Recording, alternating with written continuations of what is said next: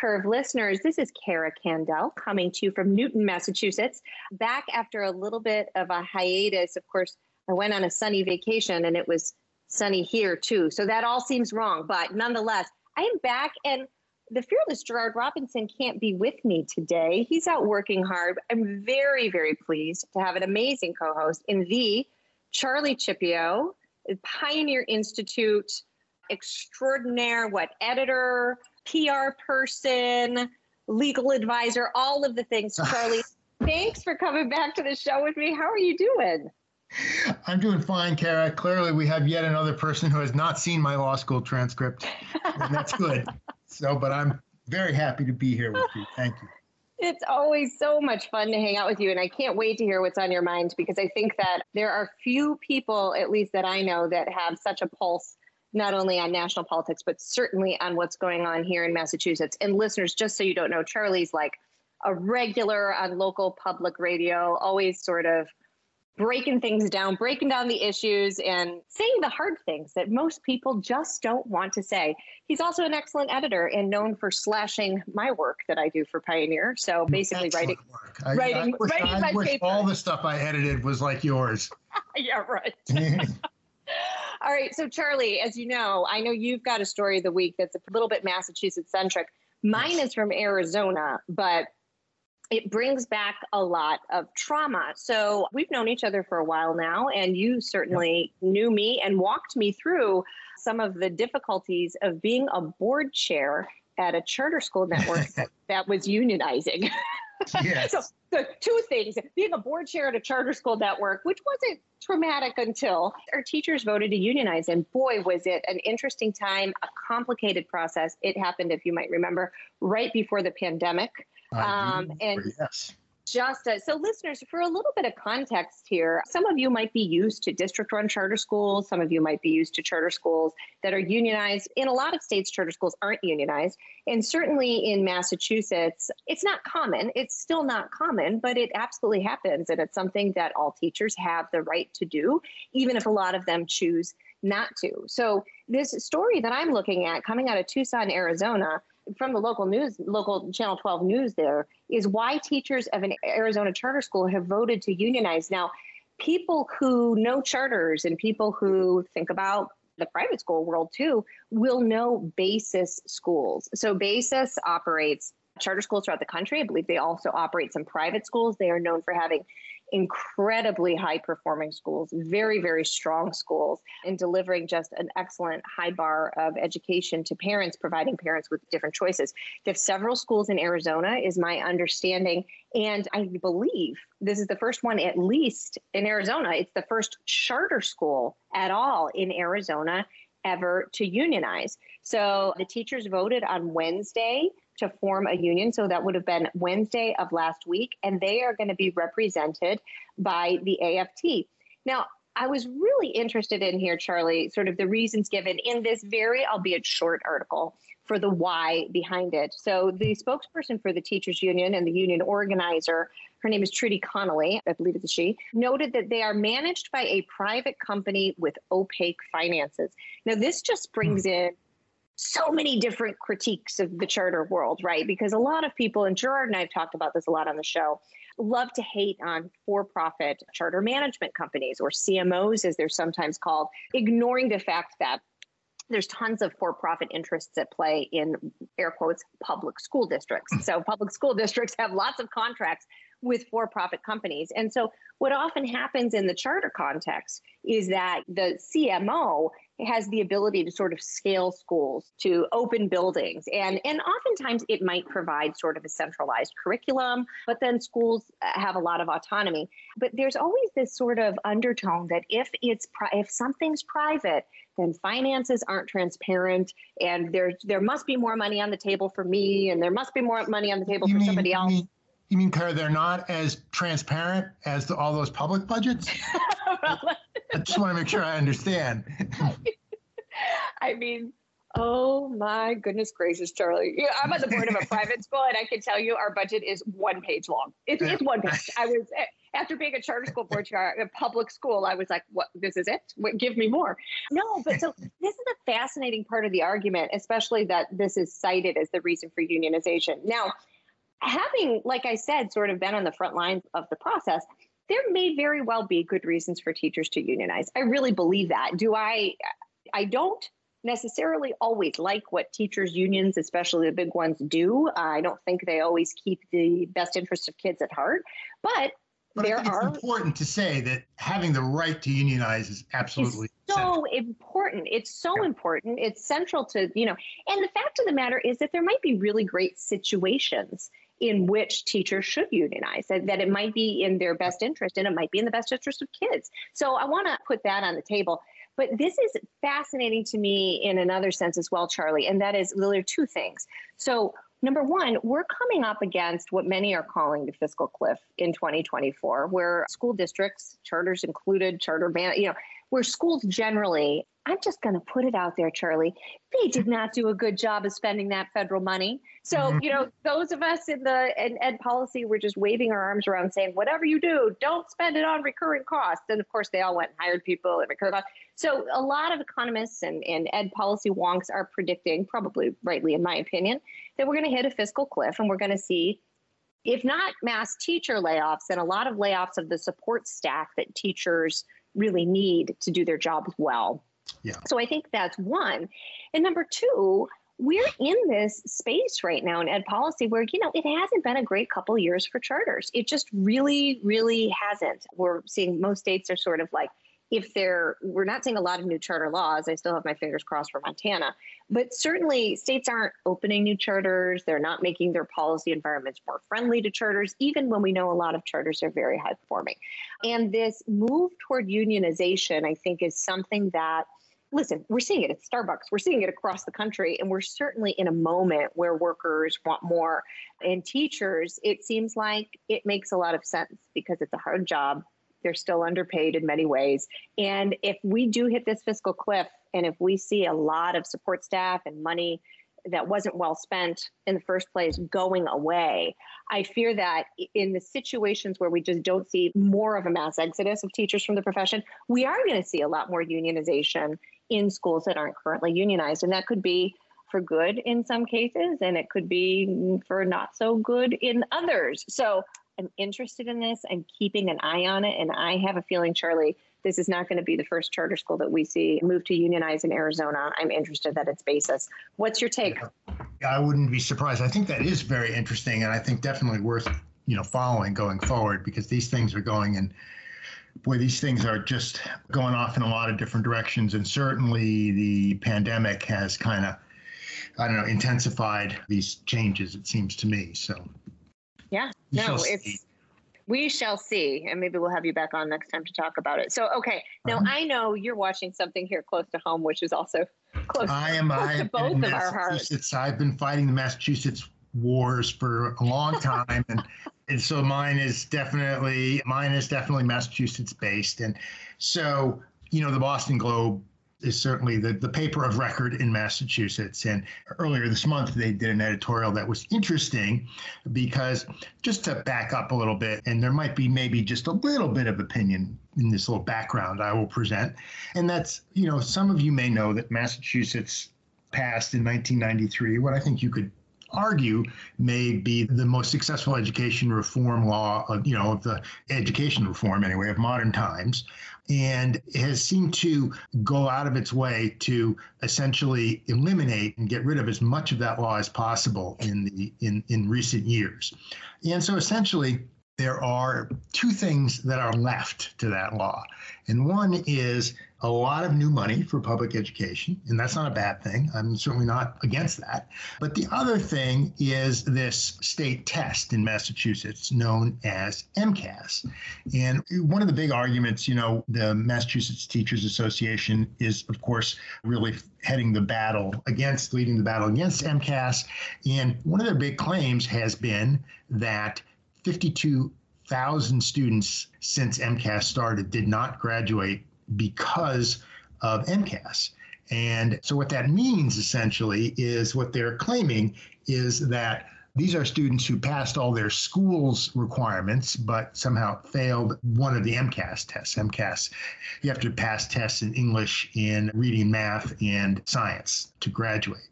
Now, I should say, and I have to admit, I am not somebody who does education all the time. So I do a bunch of other things. So I'm not as up to date on everything as you are. But there was a time a few years ago when passing MCAS essentially required about working around an 8th grade level. Maybe it's higher. 8th grade? No. Yeah. So, it's right around 8th grade. It's not. Yeah. So just to be clear here, we are not demanding unrealistic things here. So they're claiming that this test, that is the reason that all these high school graduates are not graduating. Well, lo and behold, the Globe did some research on this and discovered that, in fact, more than 70% of the people who did not pass MCAS also did not pass all of their local requirements. And in fact, it turns out that only a very small minority of the students who did not graduate for one reason or another, that it was entirely because of MCAS. There were other reasons that would have forced them not to graduate. I'm shocked, anyway. Charlie. I'm shocked. I know. But, I get all wound up about this. And the reason is because I look at this from a more political view. And I'm an unenrolled voter, what in non-Massachusetts, every place else but Massachusetts is known as an independent.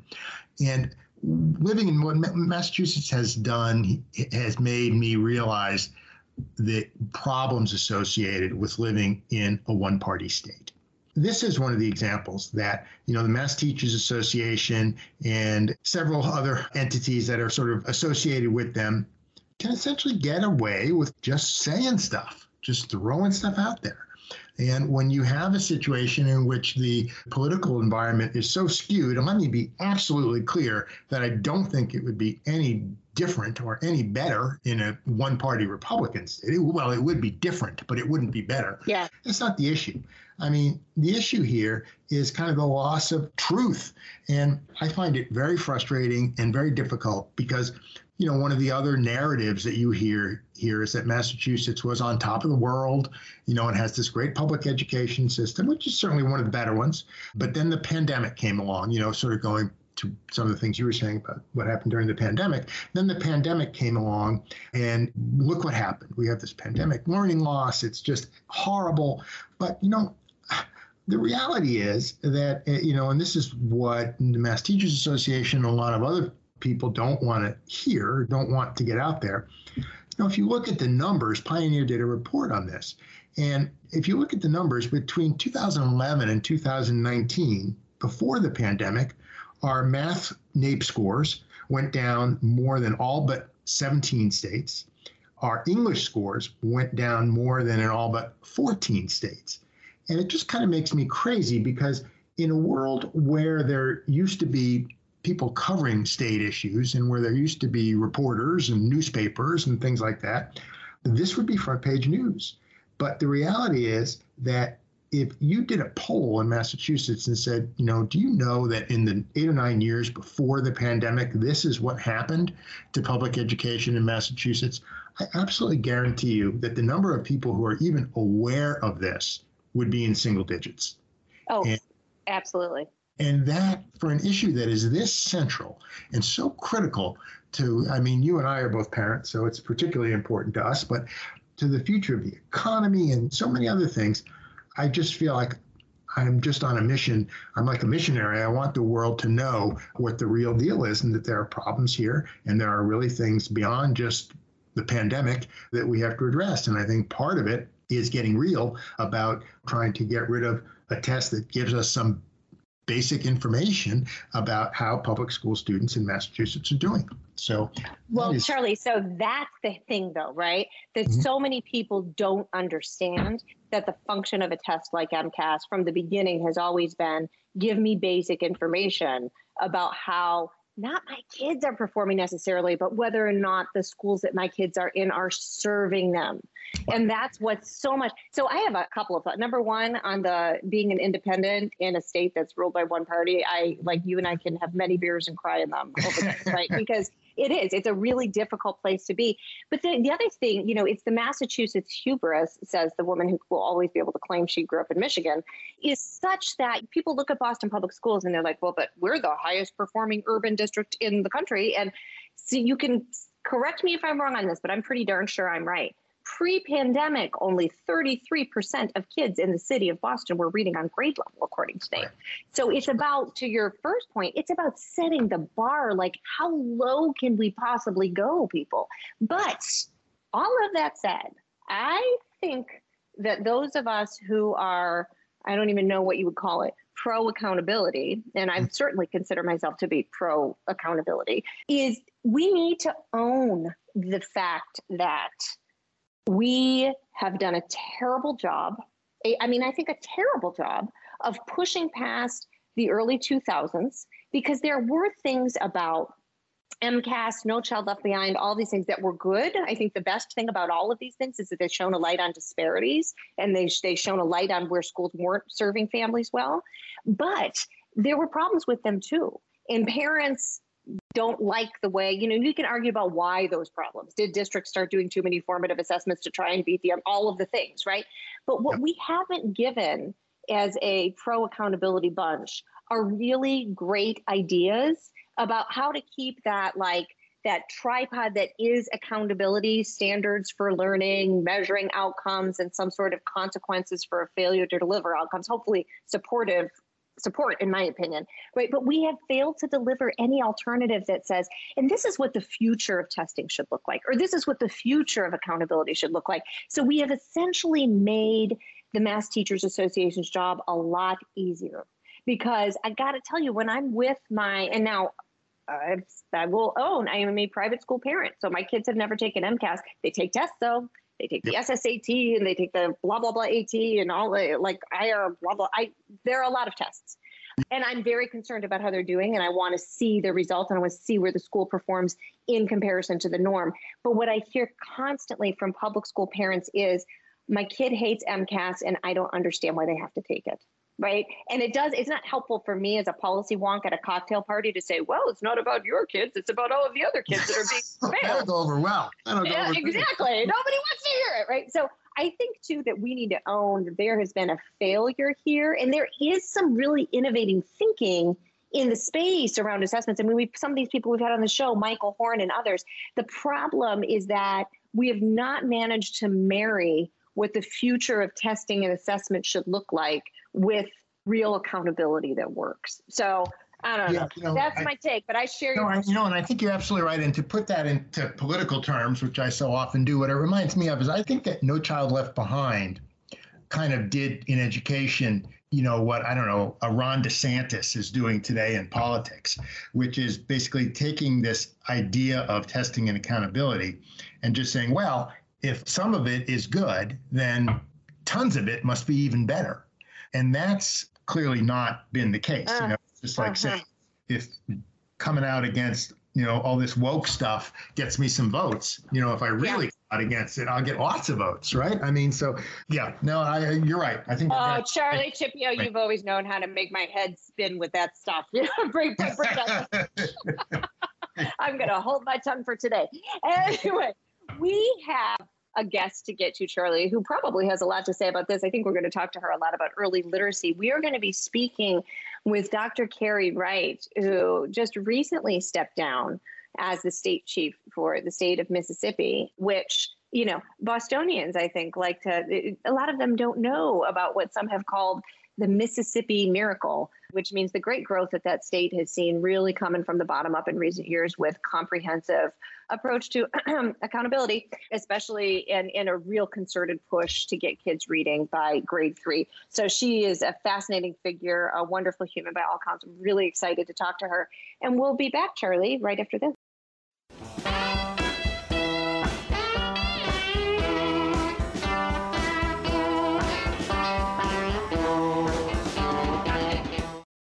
Learning Curve listeners, as promised, we are back with Dr. Carey Wright. She is the former state superintendent of education in Mississippi, one of the longest serving state education chiefs of the 21st century. She retired, I can't believe it's been almost a year, in June 2022. Wow, her tenure in Mississippi was longer and marked by more student gains than any state superintendent of education since the Education Reform Act of 1982 established the Mississippi State Board of Education. In policy wonk circles, we call it the Mississippi Miracle, listeners. Prior to her leadership at Mississippi, Dr. Wright was the Chief Academic Officer for District of Columbia Public Schools, as well as the Deputy Chief for the Office of Teaching and Learning.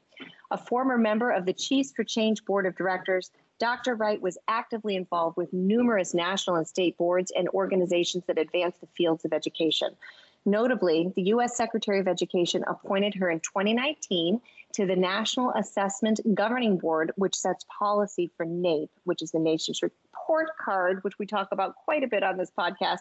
In 2022, Dr. Wright earned the Mississippi Top 50 Most Influential Leaders Award. Very well deserved. Dr. Carey Wright, thanks for coming to the show today. Oh, it's my pleasure. Thank you for having me. Well, we're really excited to have you. So much to ask. So we've read your bio, which is a big one. So you've done a lot in K-12 education.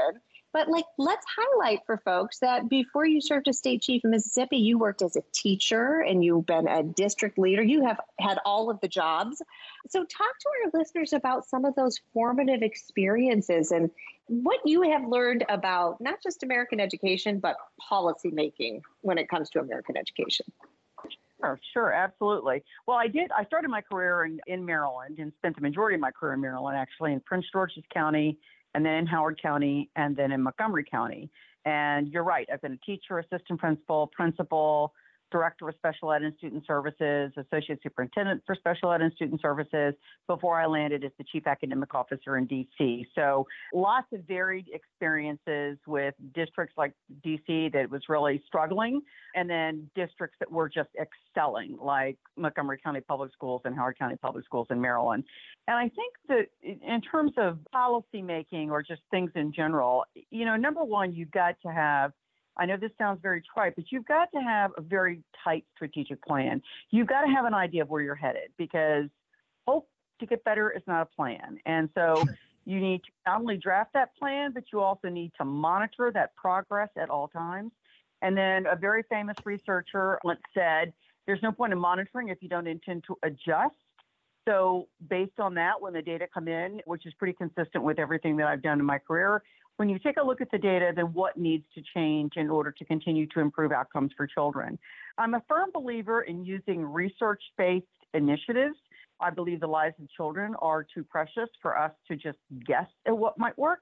And so there's a lot of research out there, a lot of longitudinal data around various research interventions that I think we need to be focusing on to make sure that we are continuing to make sure that children are learning.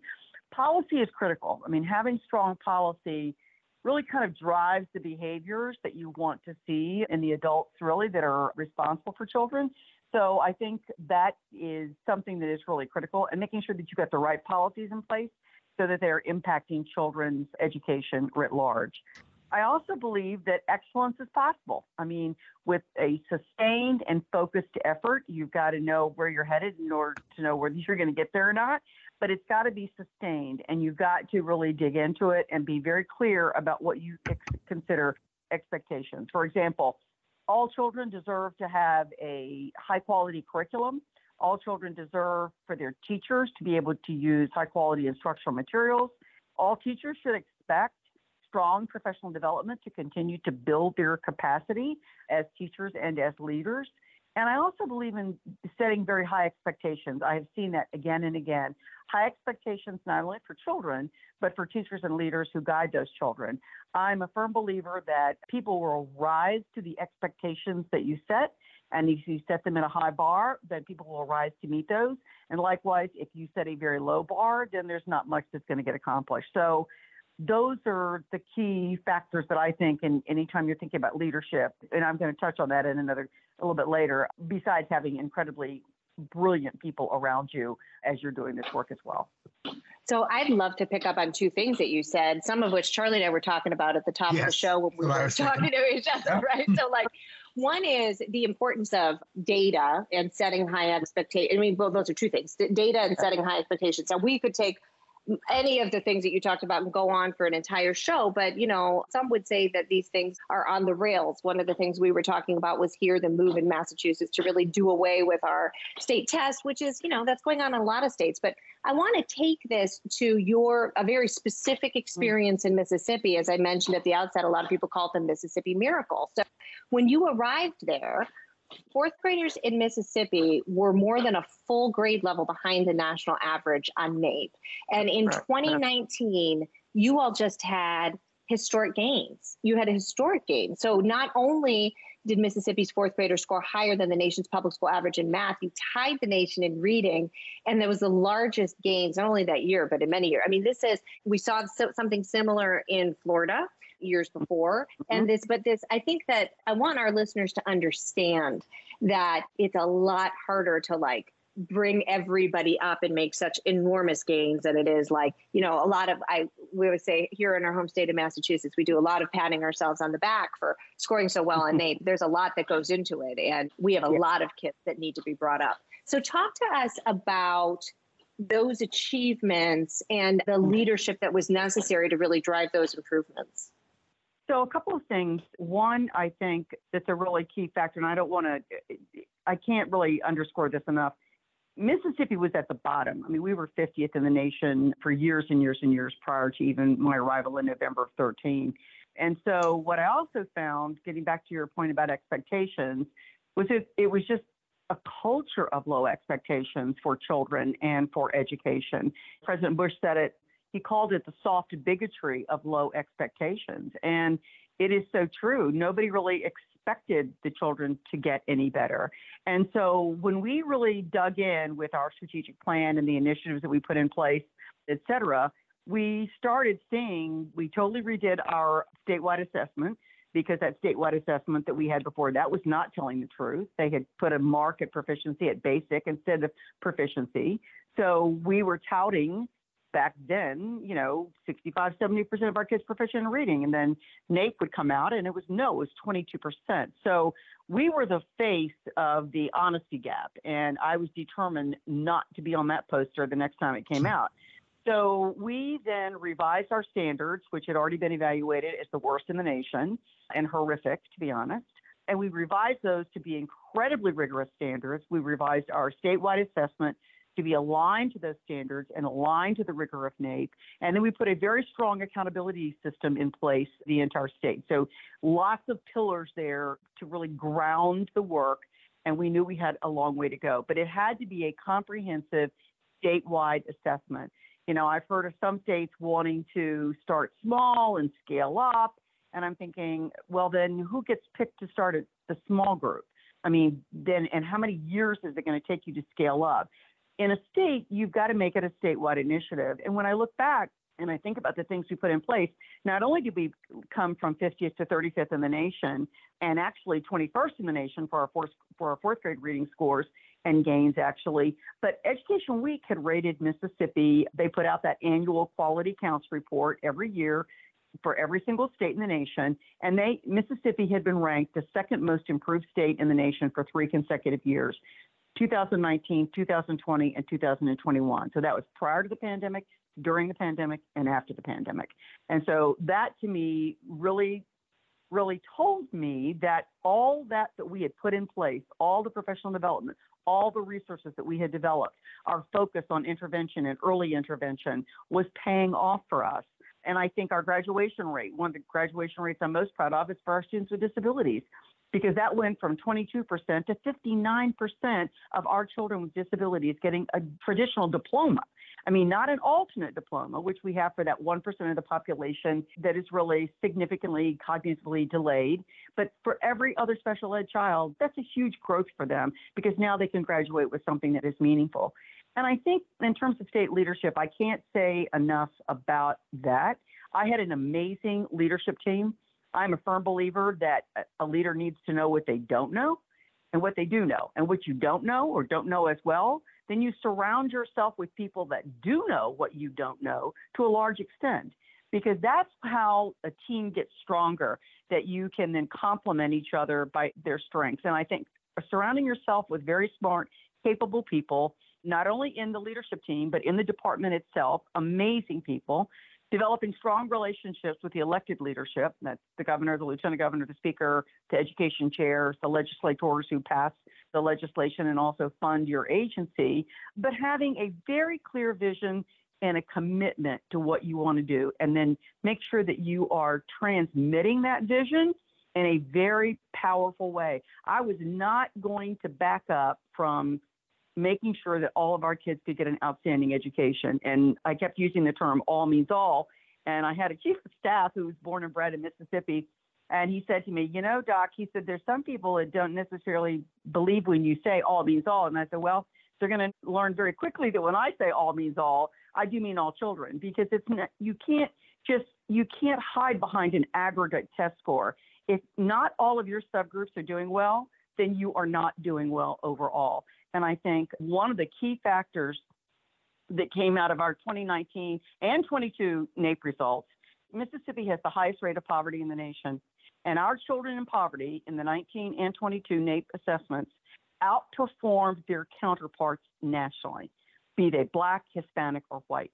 And to me, that was a very powerful message.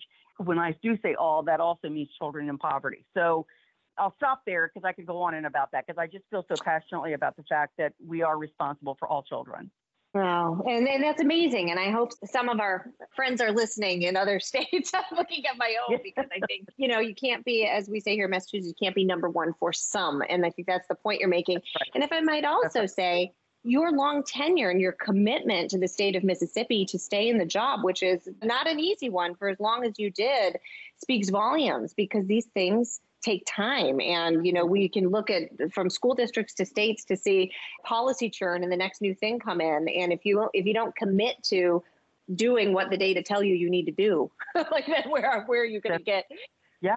I want to just turn the conversation a little bit here, because, on the learning curve, we have a lot of listeners that we have a lot of great writers, and we talk about the arts sometimes, which we think is a wonderful complement to the kind of work you do. And Mississippi, a lot of people I don't think realize its really rich tradition. Some of America's greatest writers, we're talking Faulkner and Eudora Welty and Walker Percy, wonderful music, John Lee Hooker, Muddy Waters.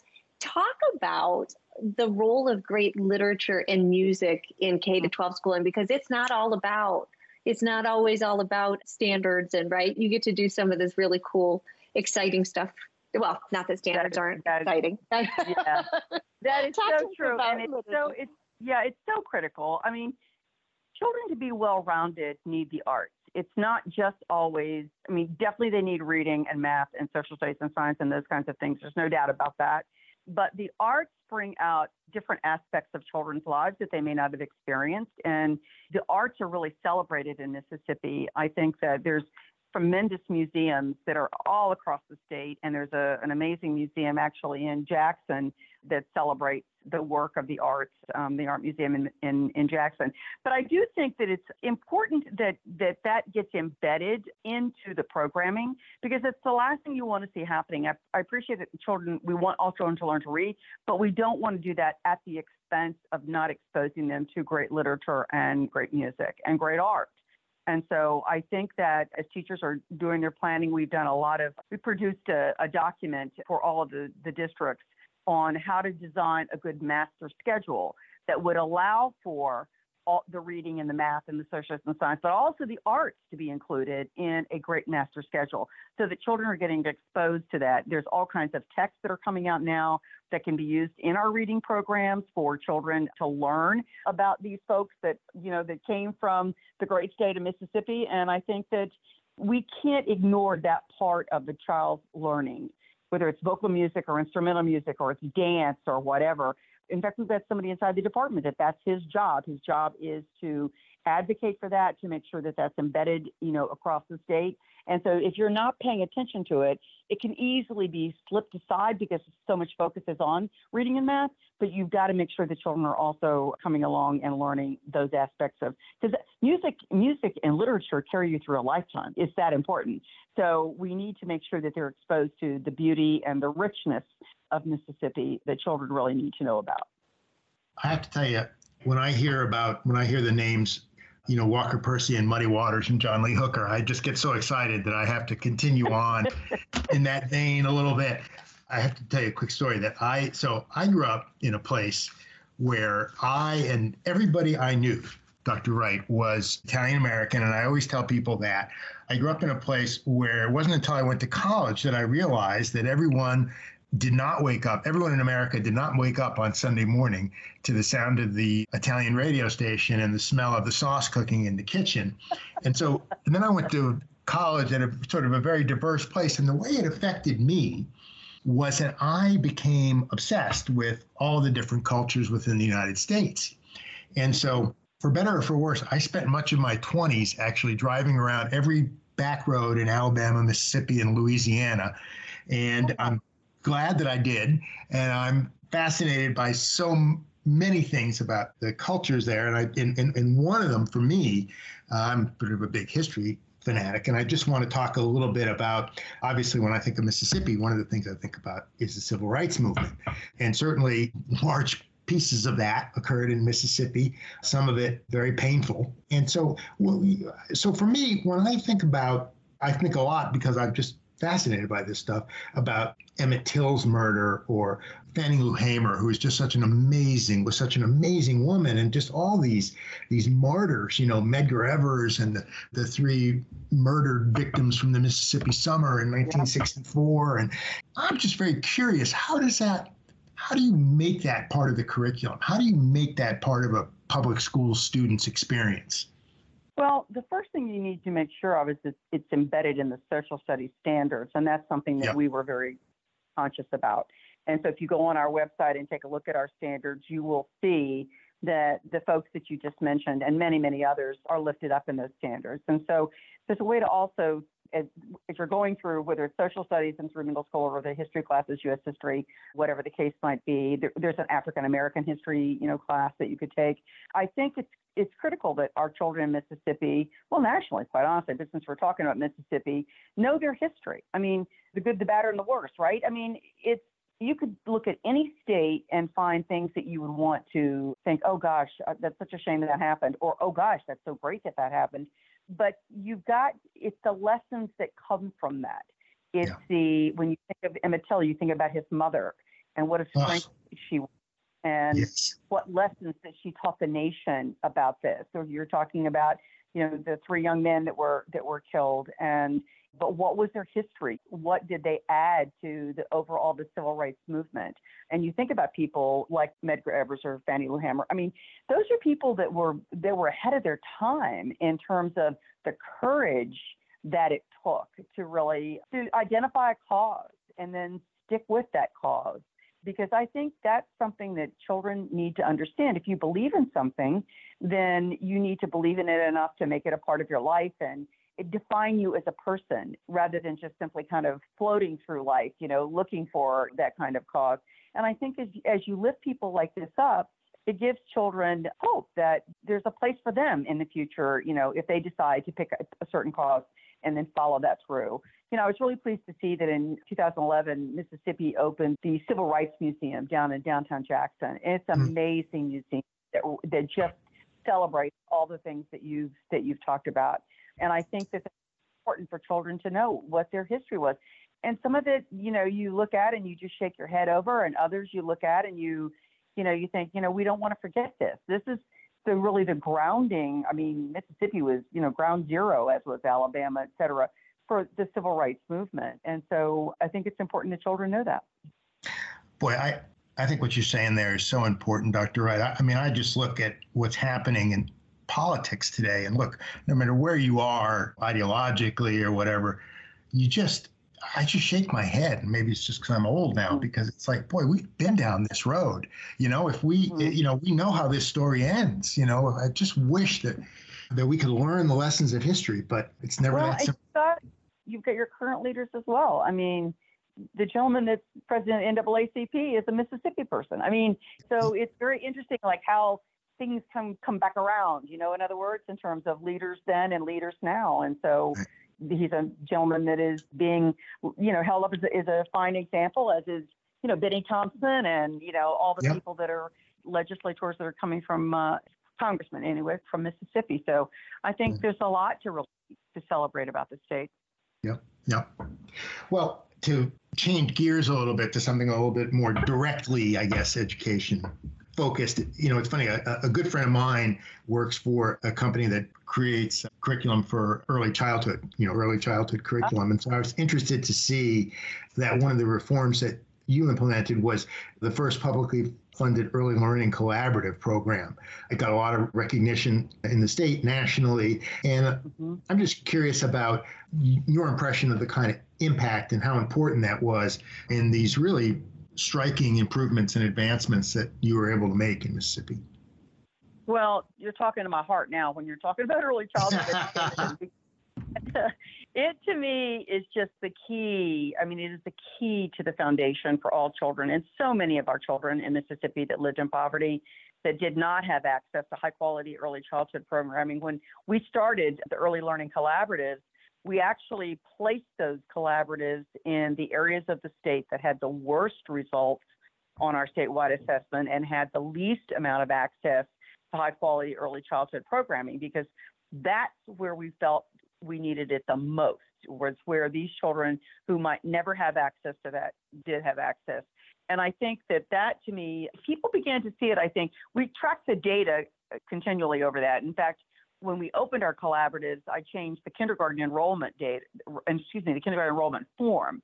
So the parents, when they enrolled in kindergarten, would have to tell us where their children were as 4-year-olds. So then when I administered the kindergarten readiness assessment, I could disaggregate that data by were they kept at home, were they in Head Start, were they in one of our collaboratives, were they in a private pre-K or another public pre-K? And then that gave me an idea of where to deploy my early childhood coaches, particularly in those programs that were struggling the most. Because we figured that even though kindergarten was not mandatory in Mississippi, I did get the legislature to change the law to say if you enrolled in kindergarten, you were then under compulsory attendance law. Because what we were finding, the kindergartners, before we did that, had the highest rate of chronic absenteeism because parents didn't see it as school. It was like, oh, you can go today, or nah, you can stay home for the next 2 days. There was this inconsistency. So once we got that, we had a large number then of our kids that were in kindergarten, but we then were able to track back on how those kids did in our early learning collaboratives. And year after year after year, they were outperforming all other kids coming into kindergarten. So I think that's the reason that the National Institute for Early Education Research, we were following their quality indicators. And Mississippi is one of like 5 states in the nation that has met all 10 of their quality indicators. So when I started asking for more money with the legislature, I could show the data and say, here are the data that show we know what to do. These little ones are coming in stronger. And year after year, the legislature gave us more money. In fact, the year I left, we'd asked for $16 million additional monies, and they gave us not only the 16, but an additional $20 million, because I think they were seeing the results of the power of this early childhood programming. But I think it really pays off when you're collecting the information. And the thing about early intervention is the name of the game. That's where a lot of kids can get off to just a great start. And I can say another thing, early intervention is far less expensive than trying to remediate on the other end, because remediation does not work. And so you've got to get in early and strong with strong programming with these little ones. And so we're really proud of our early childhood programming, and we're really doing a lot to expand that then across the state. It'd be interesting. I sure hope that a lot of, I'm sure they are. I hope that folks in other states are watching that, because I think the 2 points that you make, one, that this is incredibly important. And, oh, by the way, the reality is that no matter what the area is that we're talking about, there's only so much money to go around. And our money is better invested on the front end than on trying to make up for it later, which, as you say, is near impossible. That's correct. That is exactly correct. Well, the last thing I had that I just really wanted to ask you about, and again, we were talking before you came on, I was talking about some stuff that's going on in Massachusetts, and that sort of directly speaks to this question, which is, we've been talking a lot about the remarkable gains that Mississippi has made, and specifically between 2011 and 2019. And I was previously, before you joined us, I was talking about how, Massachusetts is among really the many states that really saw big drops during that period. So because so many states have seen these kind of drops, as you know, it's been called the education reform's lost decade. And I was just wondering, you having such a very different experience, what's your advice to people who are in your former shoes about how to recover from learning loss, both from the pandemic and from some, in a lot of places, difficult years before that? So a couple of things. Number one, I would say you need to really focus on research-based initiatives and interventions. And I say that very clearly because there's so much that has been done in terms of research studies out there around what works. Like the science of, we know what works. The science of reading works. So if you're trying, particularly with little ones that are coming in, that is one thing that I've been advocating for years is the science of reading, making sure that teachers know how to teach it, and then children will then learn and read accordingly. And I think I really do attribute that to a lot of Mississippi's gains. I think you have to also drill down to individual needs. I've often said behind every data point is a face. And if you don't know who that is, you don't know what they need, because there is not one size fits all. You can't have one intervention for all white children or one intervention for all students with disabilities or African Americans or whatever the subgroup might be. You've got to really drill down and then see that those children's needs are met. I also said to my team, I will never hear the term learning loss come out of us, because to me, learning loss is finger pointing, and I think it points the finger at children. What have you lost? And that's not really, this fault is not theirs that the pandemic hit. So I said to my team, we're going to focus on accelerating learning, not remediation, accelerating learning. So every grade should be focusing on grade level standards. Even if kids are a little bit behind, that's okay. The grade level standard, you can then, a teacher will know immediately if they're teaching a grade level standard, what are the one or two things that they may need to spend some extra time on. But you don't go back to the year before. Kids will never catch up. I mean, if they're in third grade and you go back and say, oh, well, I guess I need to pull all these second grade standards into third grade, they're never going to catch up, because third grade's going to come to an end. And what are you going to do for fourth grade? Go back to third grade? So stick with grade level standards and then realize what each child may or may not have missed accordingly, and then adjust your instruction that way. I think, I'll get back to kind of end where we started. You've got to set high expectations for children. I am a firm believer that all children will do and can do what you tell them they will do and can do, and then provide the support to get them there. I believe that teachers are capable of doing amazing things, but they too need support. They need a chance to have their capacity improved, as well as leaders. You've got some principals at elementary school that have never taught in elementary. They may have been a middle school person or a high school person. So you've got to make sure that they're well aware of what should be expected when they walk into a classroom. What should they see teachers doing? What should they see students doing? And then how to give that feedback to the educators that they're responsible for. So if everything is a priority, nothing is.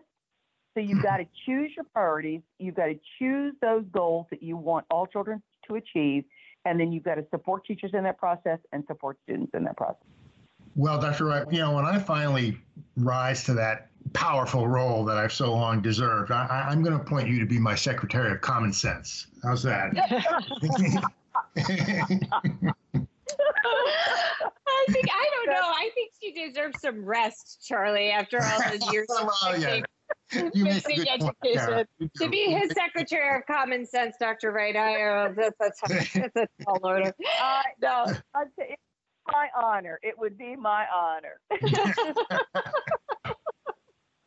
Oh, well, thank you so much for spending this time with us today. Truly a pleasure. And I can guarantee you that our listeners really appreciate your wisdom into these wonderful stories that you've told. They've just so enjoyed the time. Thank you for being with us.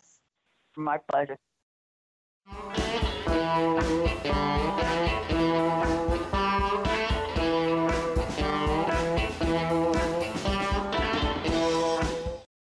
Listeners, after that wonderful interview, it is time for us to depart, but we never do so without the tweet of the week. This one is from Laura Meckler via the Washington Post. And the tweet is, Macon County is working hard to help kids catch up with tutoring and intervention. But one leader there worries there's a lot of attention on intervention geared at below grade level. When are we going to teach on level? So this is a tale of two Alabama districts. I highly recommend this article in the Post. And I think it circles, Charlie, right back to this conversation we had about your story of the week on just like, where do we set the bar? So we can say to kids, and so we're going to give you tons of support, but if we have 8th grade expectations for a 12th grader, where are we going to be? Charlie, it has been just lovely to spend time with you this week. Thanks so much for stepping in for our friend Gerard. It is always a pleasure. I'm more than happy to do it, Cara. Great to hear your voice and to get to chat. Yeah, absolutely. And you better watch out because, we've got some summer vacations coming up. So we'll have to have this. I'm ready. To plan around your schedule. All right, Charlie. So I'm ready and I can't afford to go anywhere. I'm with you. I'm right there with you. I blew it all in this last vacation. Next week, we'll be back, listeners, and we're going to be speaking with Dr. Eric Foner. He's the DeWitt Clinton Professor Emeritus of History at Columbia University and author of the book Reconstruction, America's Unfinished Revolution, as well as the Pulitzer Prize winning The Fiery Trial, Abraham Lincoln and American Slavery. Until then, Charlie, be well, listeners, be well, and we'll catch you next time. Take care.